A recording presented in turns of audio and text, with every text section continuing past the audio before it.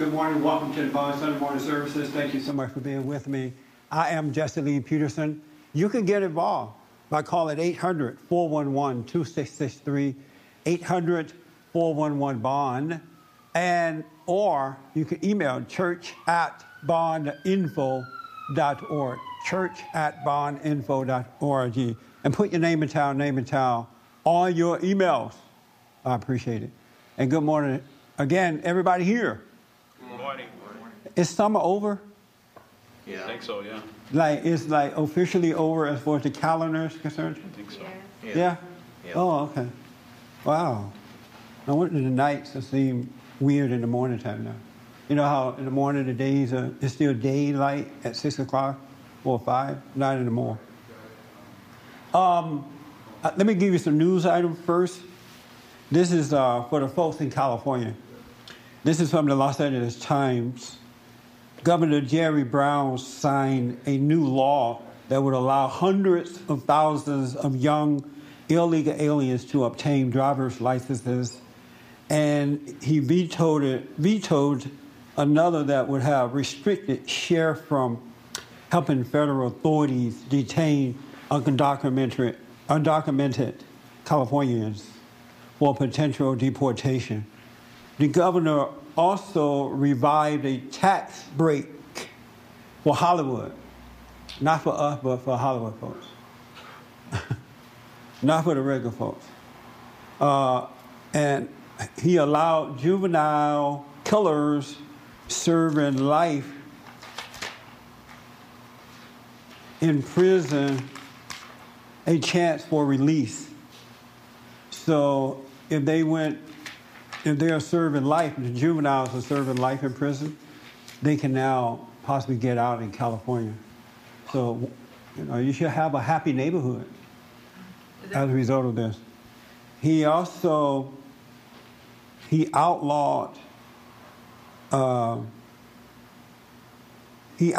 treatment intended to turn gay children straight. And this law take effect January 1 of next year. So a lot of new laws for California. Isn't that amazing? This is what's happening in our country. This should really be good for the family. This should be good for those who don't. In California, they have tough laws on the Second Amendment. A lot of folks can't carry guns or have them in your home to protect yourself. So maybe you have to use a knife. Yes, sir. So you said that's for children, that they can't try to talk children out of their homosexuality? Right. Gay I thought children. that was just for adults. It says here gay children. Yeah, children. It is for children. Wow. Okay. So you can't counsel them and encourage them to get over the lifestyle. All right. It's against the law starting January. All right. Isn't that amazing? Yeah. So you can't even help a tormented soul in California. But this is what's happening. And I see a lot of people shaking their head. I was amazed too. And there's no real outcry about it at all. Not a real outcry. But that's what's happening. Just FYI. This all affect the family and our state and the country at large. Because what happens in California also spreads to other states. So get ready for it. I want to talk to you about, we've been talking a lot about the imagination and how the imagination is all ego. It's the nature of Satan. And yet a lot of people are encouraging us to be a part, imagine this, get into your imagination, be creative and all that kind of stuff. And they're encouraging you to go into that hell. Well, in the Bible it says to cast that down, to bring the imagination into captivity. So that tells me that we can control the imagination. We don't have to live in it. We don't have to be subject to it. It doesn't have to be a part of our life. If God said that we should bring it into captivity. And Kelly, you want to come and read this for me? This is 2 Corinthians chapter 10, 1 through 11. 1 through 11. I just want you to hear this for yourself, all right? And hopefully it'll encourage you to get past that 10 right here to here, to the end of this paragraph. Paul's reply to accusations of weakness. I urge you by the gentleness and forbearance of Christ, this is Paul now speaking personally, I, the one who is so humble when he is facing you, but full of boldness at a distance. Yes, my appeal to you is that I should not have to be bold when I am actually with you, or show the same self-assurance as I reckon to use when I am challenging those who reckon that we are guided by human motives. For although we are human, it is not by human methods that we do battle. The weapons with which we do battle are not those of human nature, but they have the power in God's cause to demolish fortresses. It is ideas that we demolish, every presumptuous notion that is set up against the knowledge of God, and we bring every thought into captivity and obedience to Christ. Once you have given your complete obedience, we are prepared to punish any disobedience. Look at the evidence of your eyes. Anybody who is convinced that he belongs to Christ should go on to reflect that we belong to Christ no less than he does. Maybe I have taken rather too much pride in our authority, but the Lord gave us that for building you up, not for knocking you down, and I am not going to be shamed into letting you think that I can put fear into you only by letter. Someone said, his letters are weighty enough and full of strength, but when you see him in person, he makes no impression and his powers of speaking are negligible. I should like that sort of person to take note that our deeds when we are present will show the same qualities as our letters when we are at a distance. Thank you, Kevin. So he says that we should bring every thought into captivity and obedience to God. And one thing I do realize is that once you're outside of your imagination, you are one with God, and then you're able to do the right things. Do the things that he will have you to do. You're not subject to the world. I also notice that there is no fear when you have control of your imagination, when it's not controlling you. But when it is in control of your life, you have fear, you have doubt, you have worry, you don't have peace. Someone mentioned before we started that I was on BET this past week, and it was funny. I mean, not funny, but it was interesting in that when I was sitting there on the stage, I realized that, like most of the people in the audience and most of the people there were going to be against me. And so right away, I could see all these thoughts telling me what's going to happen. If you say this, if you admit to this, they're going to shame you. Or they're going to do this or do that. I'm thinking, wow, this is interesting how in everything that I do, I'm tempted with the thoughts about the situation, even before it happens, right? And if you listen to that stuff, it'll set you up to fail in situations like that. I now see why some people say things, and when they're under pressure to repeat it, they change their mind about it. They'll say, well, I really didn't mean it that way. Or I meant it this way. Because the thought prevents you. It takes away your willingness to deal with pressure, to deal with challenges that's going to come because it put fear in you. But if you can watch that and have control of that, it won't do it. You have the power and the authority, as Paul is talking here, to do what you need to do, and you bring Satan to his knees, at least his children, to his knees. And so there are a lot of folks, I'm hearing it more and more and more, there are a lot of folks who are suffering not because the situations are bad, but because of what they believe about the situations in their lives. They believe a lie about the situation and just bring hardship and pain to them because they have been told that their imagination is right. Get into your imagination, believe it. You can't believe, or you shouldn't believe anything that your thoughts tell you about anything. I'm brushing my teeth this morning, standing in the mirror, and I realized everything I do this morning, I'm going to be aware of myself doing it. I'm not going to drift off, right? And the moment I put my toothbrush into my mouth, I drifted off. Wasn't even aware of myself brushing, conscious of brushing teeth. Just like automatically doing it, but not conscious of things that are around me as I'm doing it. And I'm thinking about how much that I can go unconscious. It's amazing how often that is. It's like you just naturally go unconscious without even realizing that you're unconscious. And you can tell yourself, I'm going to be aware of this. I'm going to be aware of myself. Anybody ever done that? I'm going to be aware of myself, of what I'm doing. I'm going to be aware. I tell myself sometimes, and it's a lie because, I tell myself that when I do my radio show, I'm going to be aware of what I'm saying. And the moment I open my mouth, I forget about awareness. I'll come back, but I forget right in that present. And so it's letting me know, though, that there are two ways of living. You can either live in this unconscious state, ego mind, with darkness, which is of Satan, or you can live alert in the light, which is of God. And I think it's amazing that there are two ways like that. If you start to pay attention to yourself, you discover that there are two ways. The unfortunate thing is that for so many years of our life, we've been lied to about these things. These things have not been taught to us. The preachers have brought them up. They'll read the Bible, bring every thought into captivity and obedience to Christ. They'll just read that scripture, but they don't present it to you in a way where you can get some understanding about it. We don't have to be living the way that we're living.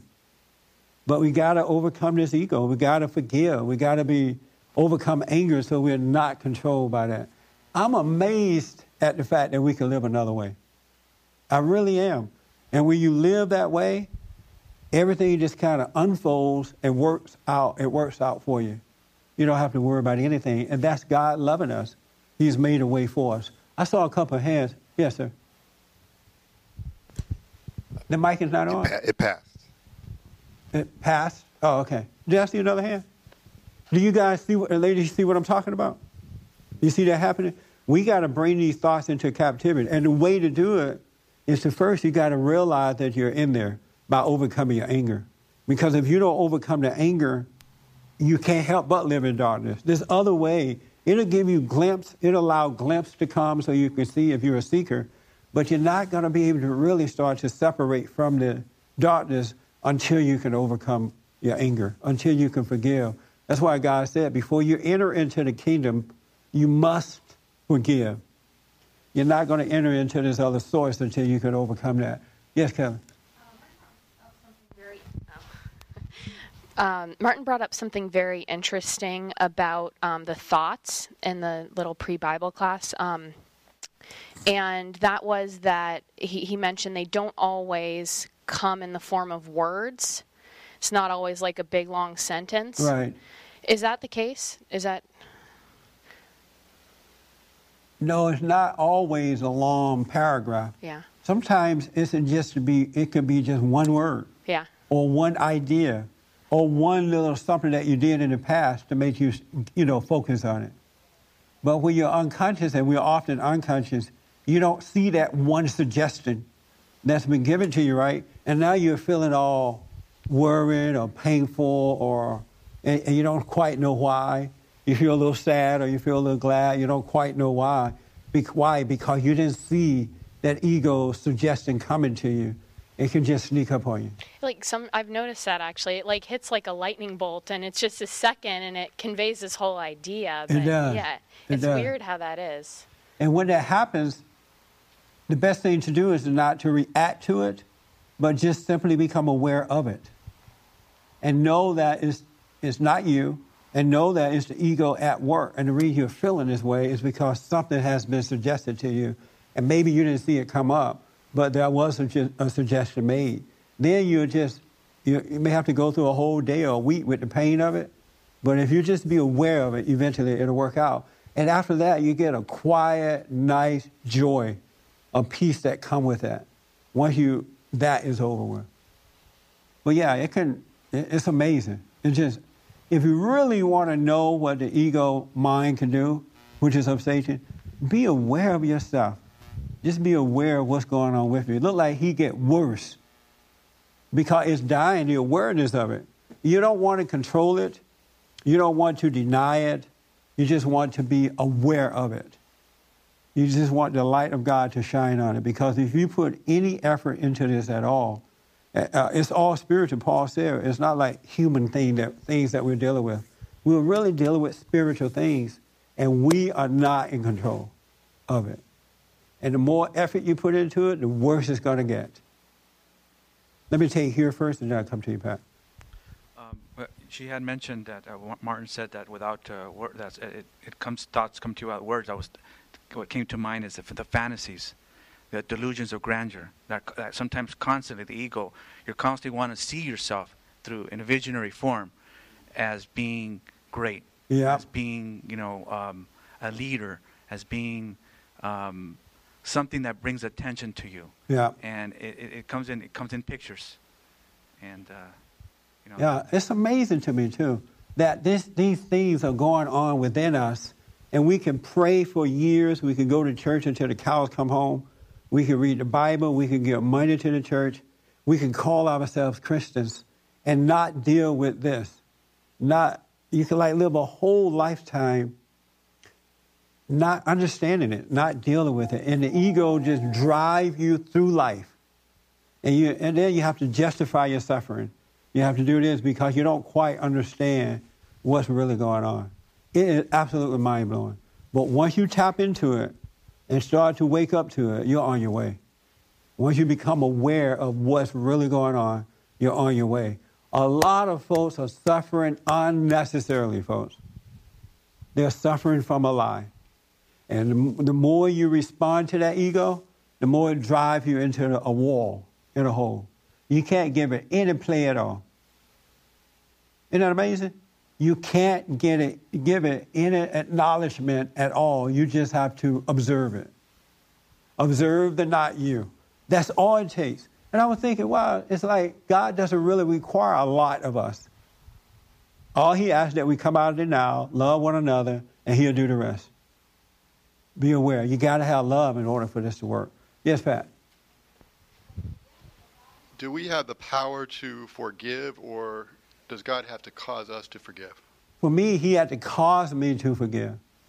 And primarily because I was convinced by my ego that I had a right not to forgive, to be mad, or I had a right to blame others for what I was feeling and thinking and going through. So I didn't, even though I had heard about forgiveness, I had tried to forgive at times when, the preachers say forgive, you read about forgiveness, and I'm like, oh, I forgive you. All right, I'm sorry. But it wasn't until he caused me to forgive that happened. We don't have the power to even forgive because forgiveness is a spiritual thing as well. There's stuff there's things in the Bible that say, like the Lord's Prayer, forgive us our trespasses as we forgive. Yes.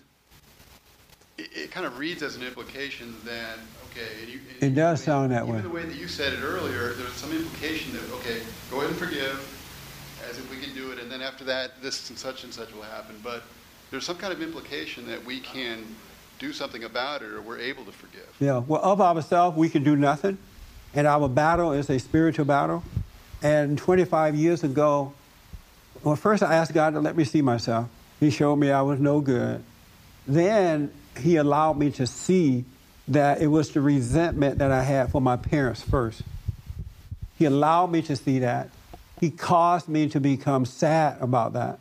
I was made to be sad. And it wasn't a sadness that you feel with the loss of a loved one, or if you lost your money, or if you lost... It was a different kind of sadness that came upon me. And once that left, I was free. Because in that sadness, I was able to see that it was wrong for me to resent my parents because it was judging them and all this stuff was coming back on me. So he caused all that to happen. Because I know some people hear that, oh, now they'll hear me say, oh, I felt sad. And in my sadness, I forgave. But the sadness that I had was a sadness I never had before. And I've not had that sadness since then. And yet, there's, let's say if you look at a thought, we did an experiment the day where you watch for the first thought, let's say. Yeah. When you do, it doesn't come.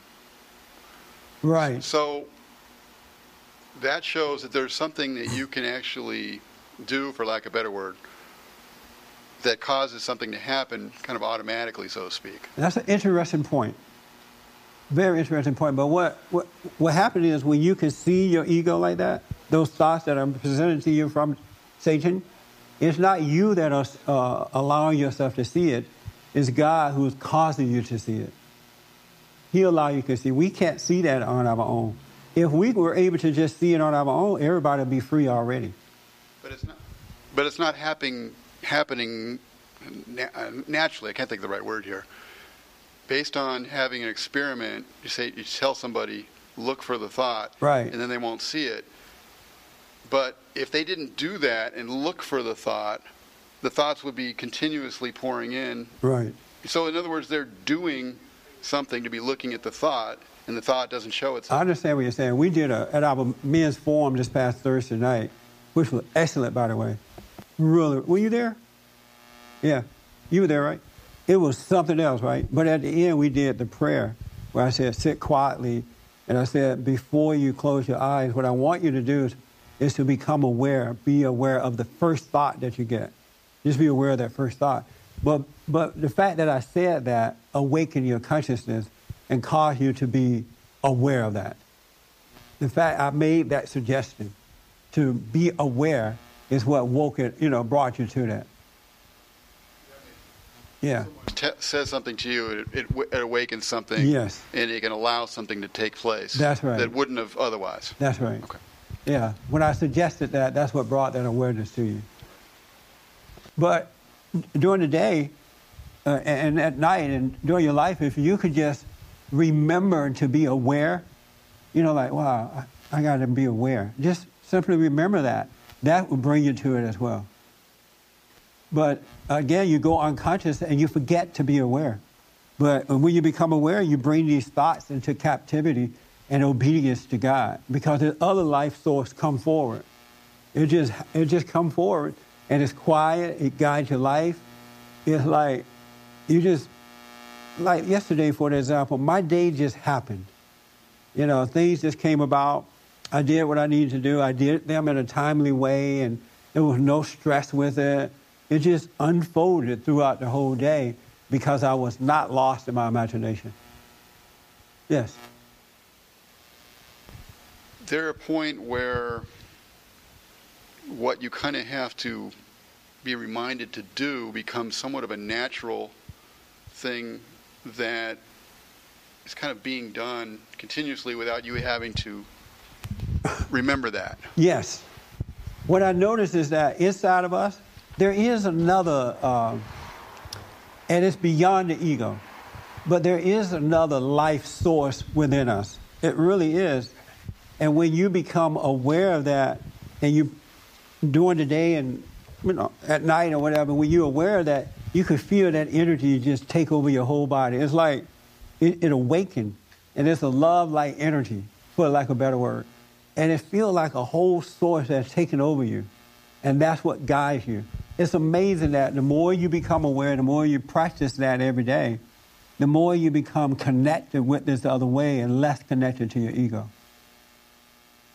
There is a love or energy or life source or something else that's in us. And it's strange to know that, because in the natural it doesn't look like that is, But there is another energy that lives within us, and it's good. I find that to be true too, and again, it's something of a practice. Yes. Our Bible talking earlier was talking about something of a practice in terms of meeting weekly and things like that. But there is something of a practice to it that brings more awareness to that part of you that's the real you, let's say. Yeah. When you say practice, what do you mean? As you say, the more you do it, you're doing something often. Like you're sitting down and you're praying, let's say, every day, and you're kind of practicing being with the real self. There's a certain commitment to it that you're working. I don't know. I'm using words here, but you're kind of working with God. In other words, you're showing a certain amount of faith or whatever it is, that you're willing to kind of do that every day. And as you do that, He's making your real self more apparent to you. Yeah. I like it too, because even you get up in the morning, you have your quiet time, and God said get up early in the morning and know Him, be still and know Him. But during the day, you could just, let's say you go unconscious or you lose that sense of awareness, You could just sit in your office or in your chair there with your eyes open at your desk and just come back to the awareness. Look around you, come back into reality instead of all lost in your head. And you could feel that other life source come up in you as well. So yeah, I guess for the lack of a better word, it is something you got to do, but you're really not making it happen. It's just the awareness of doing something is making it happen. We are not in control. You have to do it, but as you do it, you want to do it. Yeah. So it's not like I know, the more you do it, the more you want. Yeah, because now you're realizing there's a better way to live. Yes, Kelly. Oh, Frankie, you had a question, right? Did it pass again? I have it. Oh, okay. I noticed in myself come back to you, Kelly. that when the mistakes I make is when I go unconscious, especially when I'm driving. I actually go to sleep. And I've talked to people who the same thing happens. I talked to a guy at work. He said he went to sleep on his motorcycle, and then he woke up. When you say went to sleep, like unconscious sleep or really went to sleep? Exactly, unconscious. Oh, unconscious sleep. Have you ever drove or went for a ride with Patrick in his car? No. Never talk to him when you ride with him. But I've done that. He passes every location we're supposed to be going to. He gets off on the wrong exit. He takes the wrong freeway. He cannot talk and drive. Do not speak to him while he's driving. It takes focus. But myself, when I used to work at night, I've driven 15 miles all the way home, and I don't remember how I got there, but I've gotten all the way home in the middle of the night, at 2 o'clock in the morning, and I wasn't drinking or anything, but I got all the way home, and I don't remember how I turned and got on the freeway, but I was totally unconscious. Yeah. I've also done work at my job, and I've messed the job up, and it was because I've lost my focus and I was unconscious and I was just operating mechanically. Yeah. And because I didn't have the focus to operate with the close tolerances, I blew it. It's amazing that we can go unconscious, though. That's just like mind-blowing to me. We can be human beings walking around in an unconscious state and not know it. It's like a camera lens flips, and you're unconscious and not even know it. And yet you're functioning, you do things, but you're doing it in an unconscious way. That's amazing to me. I have this desire to understand this thing clearly. I want to know this way more than anything else because it's so interesting to me. You can walk around with your eyes open like a walking dead person. You can function, but yet you're unconscious. You can't hardly believe that with your mind, but it is absolutely true. Absolutely true. And yeah, let me take Kelly over there first, and then I come to you. You were mentioning yesterday how your day just kind of flowed and just kind of unfolded on its own. You got things done in a timely manner. Yes. It was interesting that you said that because I notice when I go unconscious, I do things like I have to do twice as many tasks and I'm more stressed and I'm using at least twice as much energy. And it's really incredible to see that. But that's what happens because I'm more reactive. I'm like, I need to do something to prevent that. And then, I just end up doing more work. Yes, ma'am. God is something. I said to him when I was driving home, I was like, you're something else. Look how things are happening, You ever say that to God? You're something else? I'm like, you're something else. Well, it's interesting. This life is so interesting to me. And what I notice, too, is the more aware I become, the more conscious I become, the less I need and want to do. There's not a lot of stuff you want to do, but when you're unconscious, you can't find enough stuff to do. And so you'll call people you don't want to talk to. You just create craziness when you're unconscious.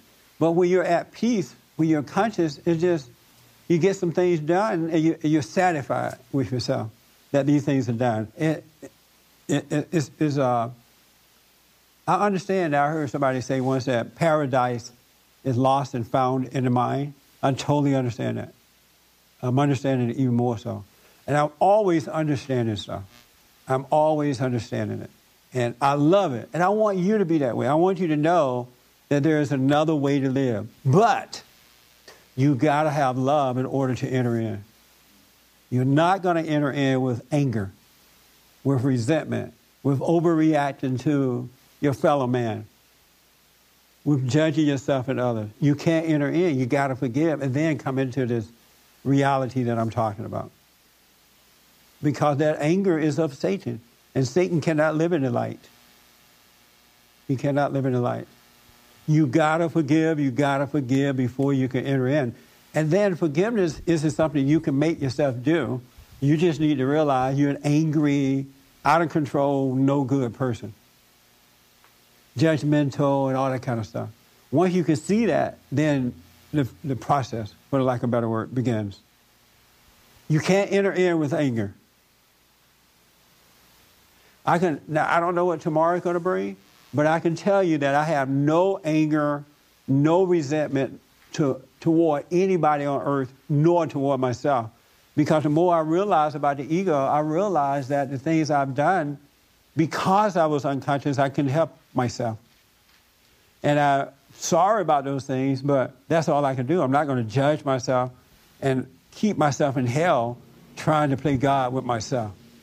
It is what it is. It happened. Everybody who is unconscious commits sin. You do things you regret later, or you wish you had not done. Isn't that true? But when you're conscious, you bring this stuff into captivity, then you're obedient to Christ. Yes, sir. I don't think we're giving enough due time and talk about the bad thing of being conscious. You know, about how bad it is to be conscious, how much work it is, how much stress it brings. And I mean, because it was so, if it's so wonderful, why are we seem to run from it? I seem to run from it when, let's say, what I'm conscious of isn't so comfortable. You know, because being conscious can bring about discomfort. Even if you're conscious that Bring it by how? Well, let's say you see these certain thoughts come your way, and you go with them, kind of suspecting you shouldn't, you know, not letting it pass, but you go with them anyway, and you suffer what comes. But there's a light, but the thoughts are so compelling because they seem to have such wonderful things attached to them, like, you know, self-glorification and pleasure and well, just those two things alone.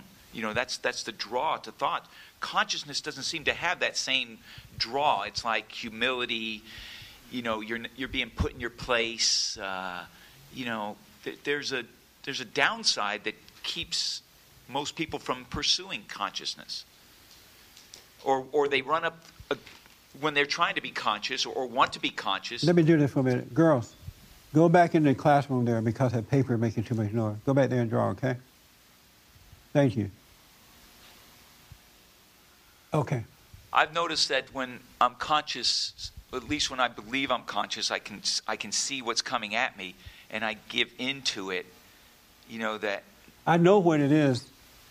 What it is that a stronger draw than being conscious. What it is, you haven't suffered enough yet, and you don't understand the devastation that is coming as a result of giving into these things.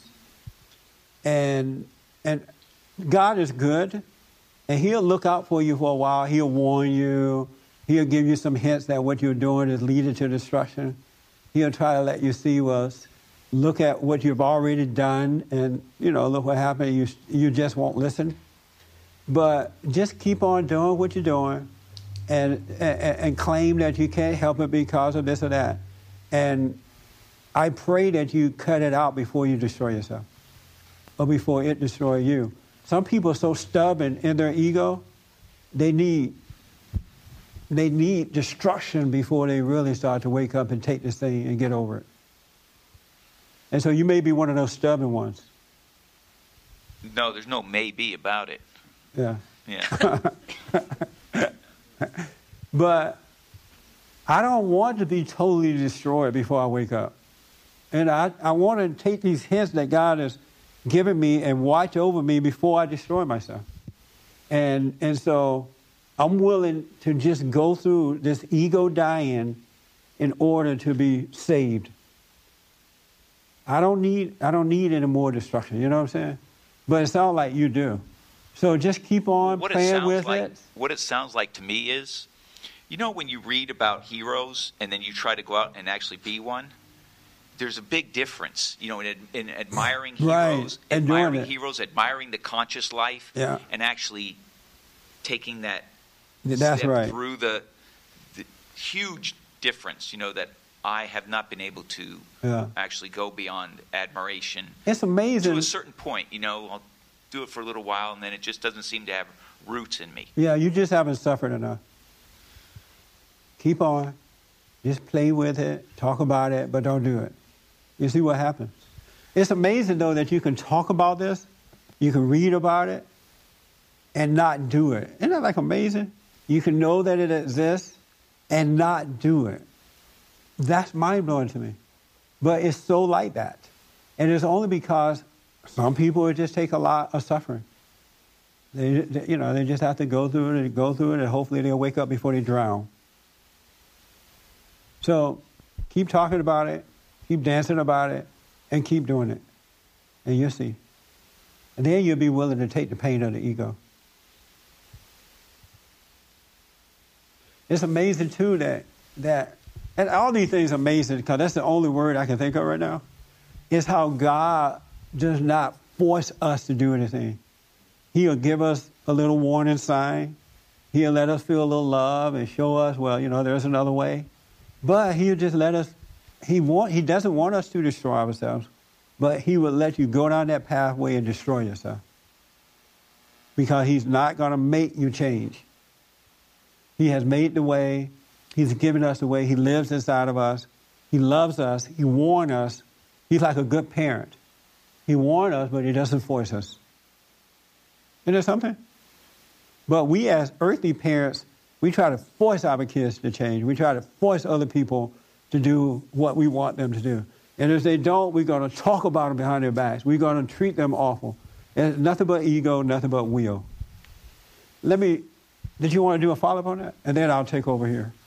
I did, because, you know, I, for one, would kind of appreciate being forced to do that. But, you know, because I don't have the confidence after all these many years that I will ever. So I wouldn't be all upset if I was forced to be good, you know, and my salvation came to me against my will, kind of thing. But what you're saying, it sounds like it, you know, because you read about predestination and the sons who before the foundation, and then Paul says, well, if you weren't one of those, you know, well, too bad for you. You know, who are you to say I was made this way and not the better way? Well, God is not going to force you to love him. Yeah, and so if he forced you to do this, it would really not. If he forced you to come unto him, it wouldn't be real love. You would be doing something against your will, and he's not going to do that. You got to come freely. And you can't even come kicking and screaming and acting crazy. You got to come willingly. You got to let go and come because you want to love him and love your fellow man. So it's not going to happen that way, buddy. You ever tried to make someone love you? You know, as I've been going through my life, I've been hoping to see some kind of thing, you know, some last thing that I'm not seeing that causes me to want to stay that way. You know, and whether it's how the thoughts actually work or unforgiveness. I had this unforgiveness episode just a few days ago. Yeah. You know, where that's why you haven't entered in yet, because you still have unforgiveness in your heart. I could see it at work, and it wasn't really wanting me to, you know, come out of that. Yeah. And where I wasn't really wanting to come out of that. Yeah. Yeah. You got to let the anger go. You must forgive, and then you can enter in. All right. Yeah. Let me take the young lady there. Yeah. And then I'll come to you. It seems that becoming aware that your unconscious is conscious, for lack of a better word, is maybe the first step. And then what I've seen in my own life is then it's patience. Speak up a little bit for me. And then after that, patience, because what I've learned in my own life, or what I've observed in my own life, is that I don't think I've ever wanted to meditate, to, get in the present, because it goes against my own will, my ego. Yeah. To me, that's what you have to discipline yourself to do. Because I don't think you're ever going to willfully or get to a point where you want to do it, because your thoughts are always going to come in and you'll get busy and you'll want to do something else. But if you discipline yourself to just sit still and be patient and meditate, you'll see the benefits working in your life. And you can't force it. You just have to be patient and it'll come. But it is possible, though, to get to a point to want it, too. See, I really want this. I want God's will. And I'm not wanting it with an ego reason to want it. I want it because it's possible. I want it because Christ died and made it possible. I want it because I want to be his son and he to be my father. I want him to be my father. I want it because he made it possible. And so if he made it possible, and this other way I'm living is all hell, I want this other way because I know what hell is like. And I would just, I want to live and experience the love of God in every area of every minute of my life. And because I believe that that's possible. I just believe it, so I do. And then wanting is not like, I can't describe it wanting. It's just that I know it's possible and I want it. To me, it's a slippery slope, because you also don't want it because you don't want to be bad. You want it to be good, right. And you want to feel guilty. So I think when you're first starting off, I think you just got to be patient and just let it take its toll. And for some people, it may take be patient. work. Yeah, just patience. Yeah. Stick with the prayer, be patient. But you got to stay with the prayer. Correct. And then I had another question for you. What's the difference between motivating and manipulating? Motivating and manipulating. Motivating and manipulating. They may be the same. Motivate, because if you motivate someone, you got to make them, you somewhat got to lie to them. You can do it. Yeah. It's in you. You're wonderful. You got to lie to them, and so it's. Now I'm not like intellectually smart like that, but it sounds like both are the same. And then manipulating someone, you got to lie to them too. The reason I think that came to my mind is, sometimes we do good things because we feel guilty. If we don't do good things, we're going to be bad people. And it seems that when we motivate someone, we might do it with an intent to be good, but really it's out of guilt. But they're both bad. It's all ego. So, Kelly, am I right about that? Motivation and what's the other one? Manipulation are both the same? You have your little degree.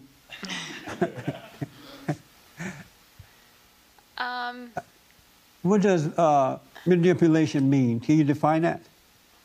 Getting someone to do what you want them to do. Oh, look it up on your computer.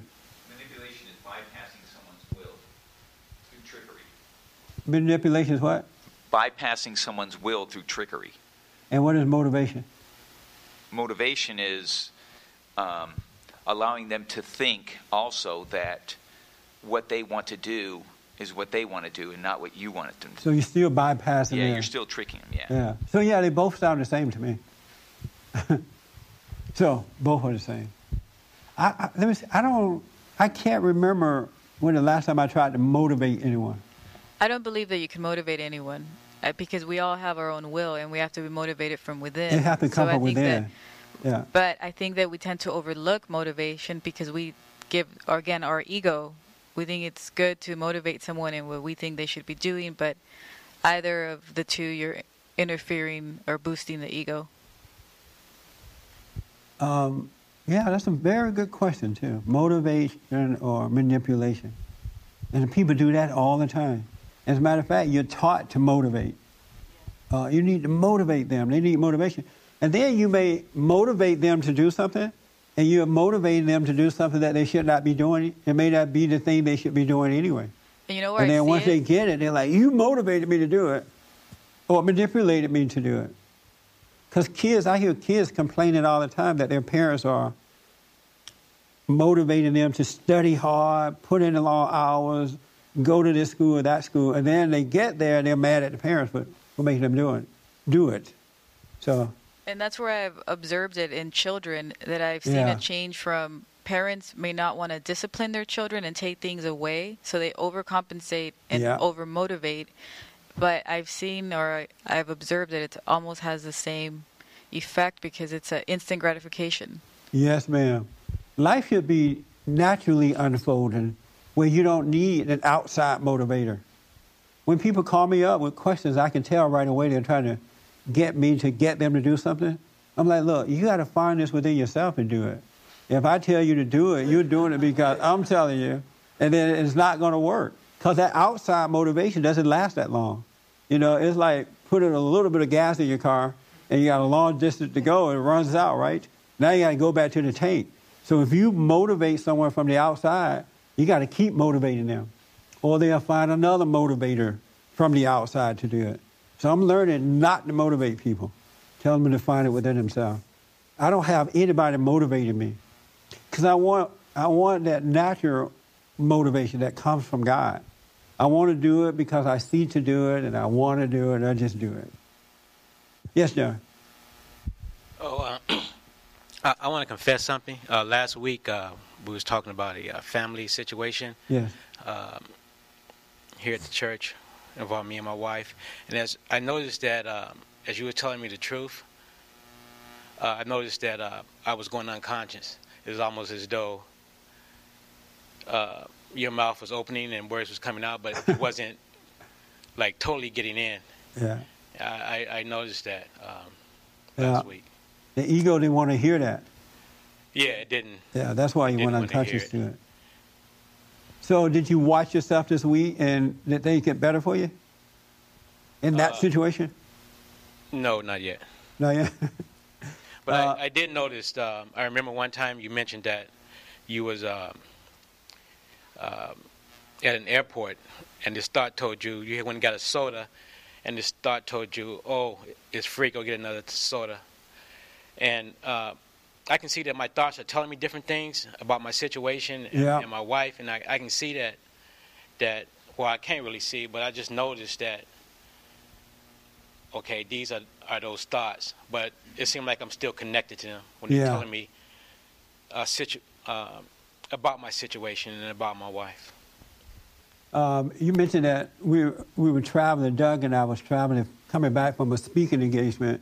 So we get to the airport, and we order 2 lemonades, and then we go sit down, and I'm drinking my lemonade, and I could barely finish it. I had enough.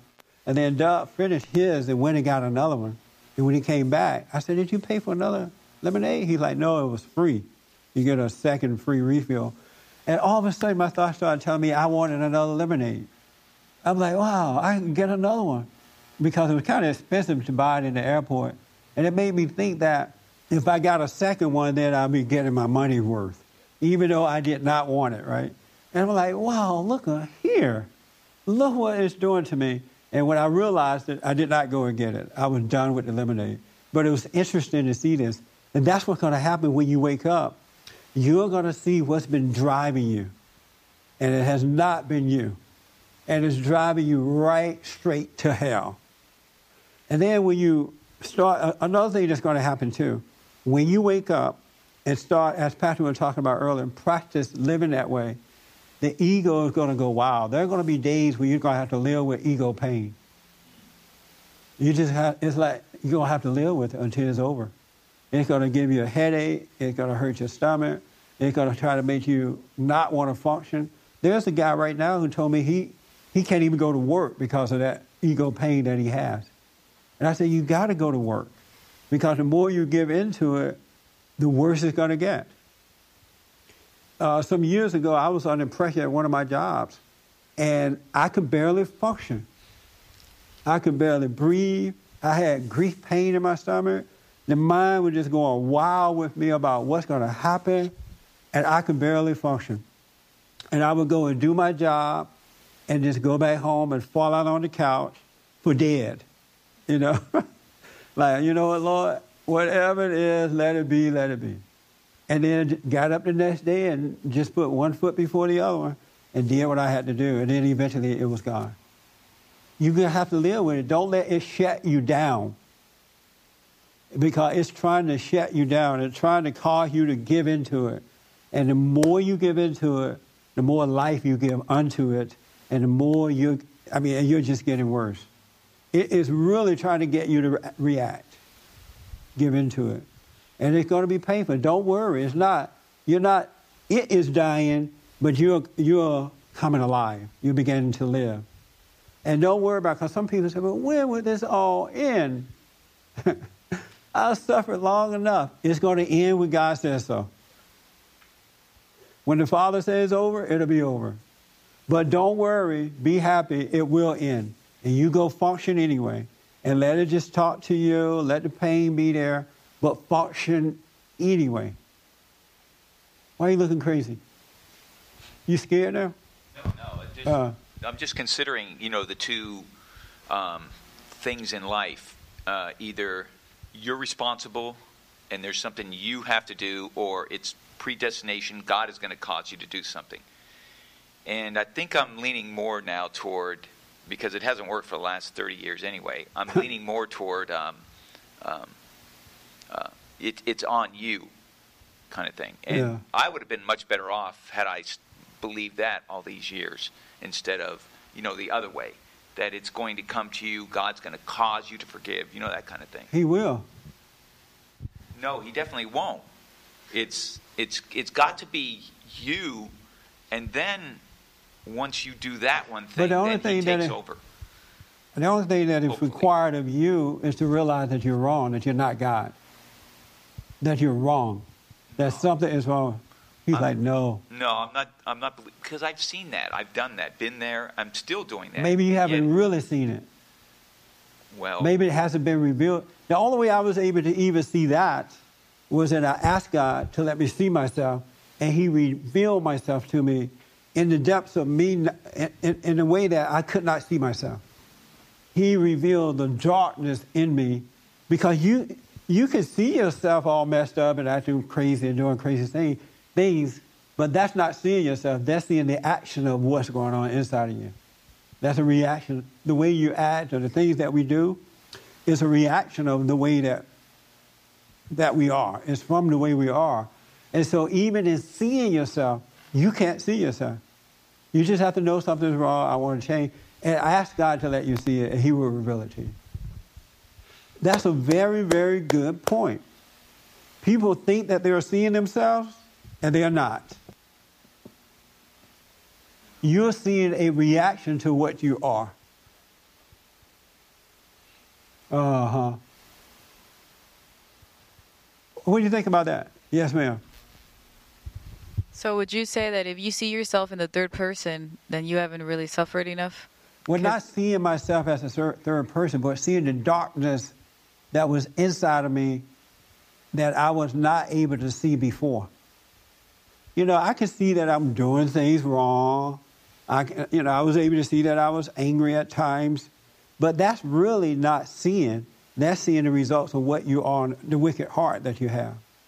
It appears that, for me, God had to cause me to see the darkness that was in me.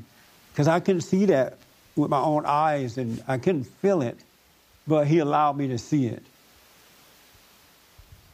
Very good point. So you don't really see yourself. You see the reaction of what you're doing. You see sometimes Satan makes suggestions to you, and you give in, but you still haven't seen yourself yet. The darkness.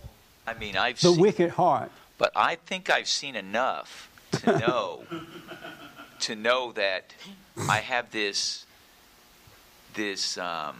resistance to forgiveness. You have a resistance to it. Yeah. I do. I actually have an allegiance to it. What I would recommend to you is that you get rid of all those words and thinking about it in that way, and simply ask him to let you see yourself. I wouldn't be thinking about predestination and all that. I never think about that kind of stuff. And maybe because I'm not educated, but I don't be thinking about all this stuff you're thinking about. I just want to see and live.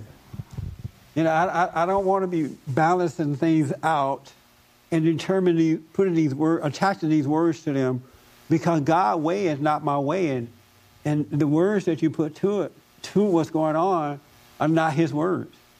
It could be nothing what you think that it is.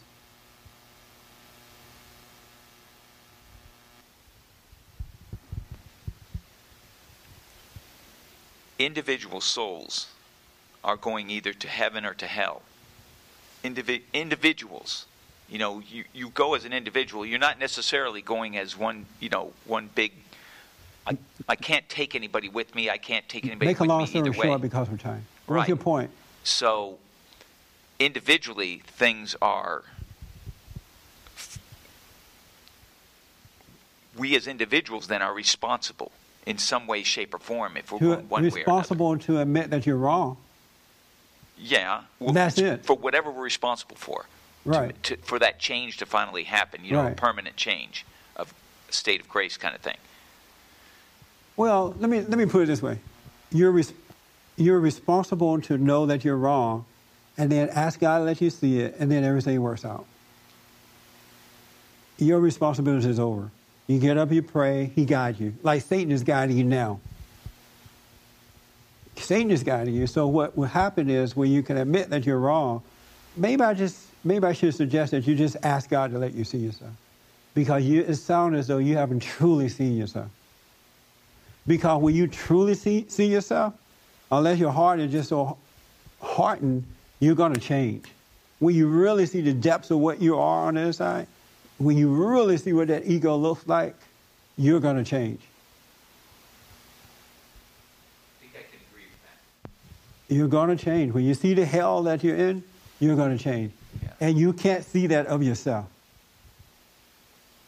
Yeah, 'cause I can see the outward manifestations. I agree with that. I can see that, like anybody can. Yeah, but right. I don't think I've seen it enough to actually change. I didn't know that it was possible to be that dark on the inside. I didn't know that. I've read in the Bible that every man and woman's heart is wicked. But I didn't know that. Because we walk around dressed up, we take a shower, we cut our hair, we look like we're okay. But I didn't know the depths of darkness that could dwell in us until it was revealed to me. Anybody ever seen that in themselves? He has revealed that darkness to you? He revealed it to you? Yeah. Oh, I'm sorry. Hold on for them, right? Oh, yeah. I believe I've been revealed, a few things have been revealed to me, but I'm still stuck in the sense of, I can see it, but I can't overcome my own stubbornness, being attached to it or it attached to me. Right. You can't overcome it yourself. It's enough to know that you are attached to it. You identify with it. But I don't like the idea that... You don't like it? I know that... No. I don't like the idea that something that the Almighty hates, well, not hates, but He doesn't like so much. I don't like the idea of it having such free will reign to attach itself to me. And I feel like... Oh. You know what? You're going to suffer then as long as you have that attitude about it. Because even though you say to yourself, I am not God, but yet you're playing God. All these things that you're judging like that. I don't like this and I don't like that. You're judging the situation rather than observing the situation. You have an opinion about the situation rather than observing the situation, so you're playing God. So I should have no opinion about it? Yes. No opinion. Even though you know that God doesn't like it. He doesn't want it to be around you. He doesn't want it to be a part of you. And most of all, He doesn't want you to play God. All right. Okay. And that's what your problem is. You're playing God by judging this situation. Oh, God doesn't want me to do this. But the thing is, I just don't want to go to hell, But if you keep the way you're going now, you're going to go to hell. You got to stop playing God. You got to observe and not have an opinion about it. You want to stand at the gate and observe. So you can see the master when he comes past, when he goes past. You want to be the observer of life. You want to bring all thoughts into captivity, the observer. But you got to let anger go so you can stop playing God. Thank you, folks, for tuning in. I appreciate it. And thank you for coming.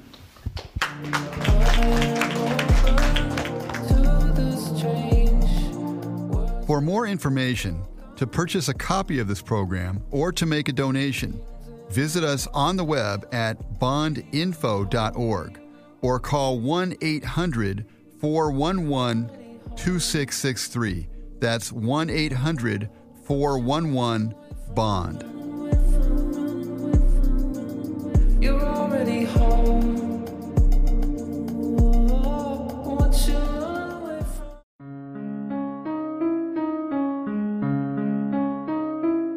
We have seen many protests, but few like this. Police fired flashbang grenades and rubber bullets at demonstrators.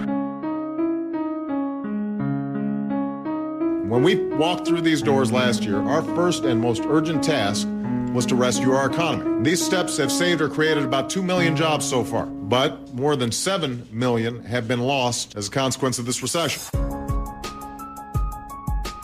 We have to exterminate white people off of the face of the planet to solve this problem. As long as white folks are afraid and they have this false guilt about black folks, we only have a short it's only going to get worse rather than getting better. Surely you don't believe that what this nut said is representative of African Americans, do you? If it's not, why didn't we hear an outcry from the black community? New York became the 6th and largest state in the nation to allow gay marriages.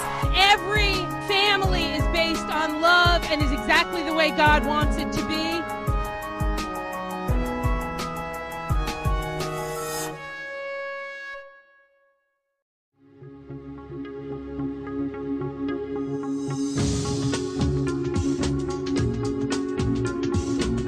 The founder, the president of the group Bond, the Brotherhood Organization for a New Destiny, which I am a proud board member, the Reverend Jesse Lee Peterson.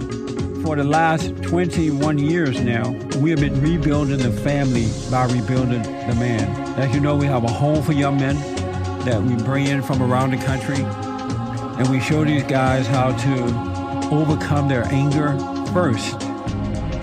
Because if they don't forgive, everything else that we do would be in vain. Reverend Jesse Lee Peterson is the founder and president of Brotherhood Organization of a New Destiny. What is that? We are rebuilding the family by rebuilding the man. We have a home for young men from 13 to 25. We show these boys how to overcome their anger, forgive their parents for not being there, stop hating themselves and others. We help them finish school, find jobs, start businesses. And I'm proud to tell you, we have done it without the help of the government. We have not received one penny from the government. We need help. We need financial help. We can use it. And our battle is not a battle between blacks and whites or whites against blacks, but good versus evil, right versus wrong.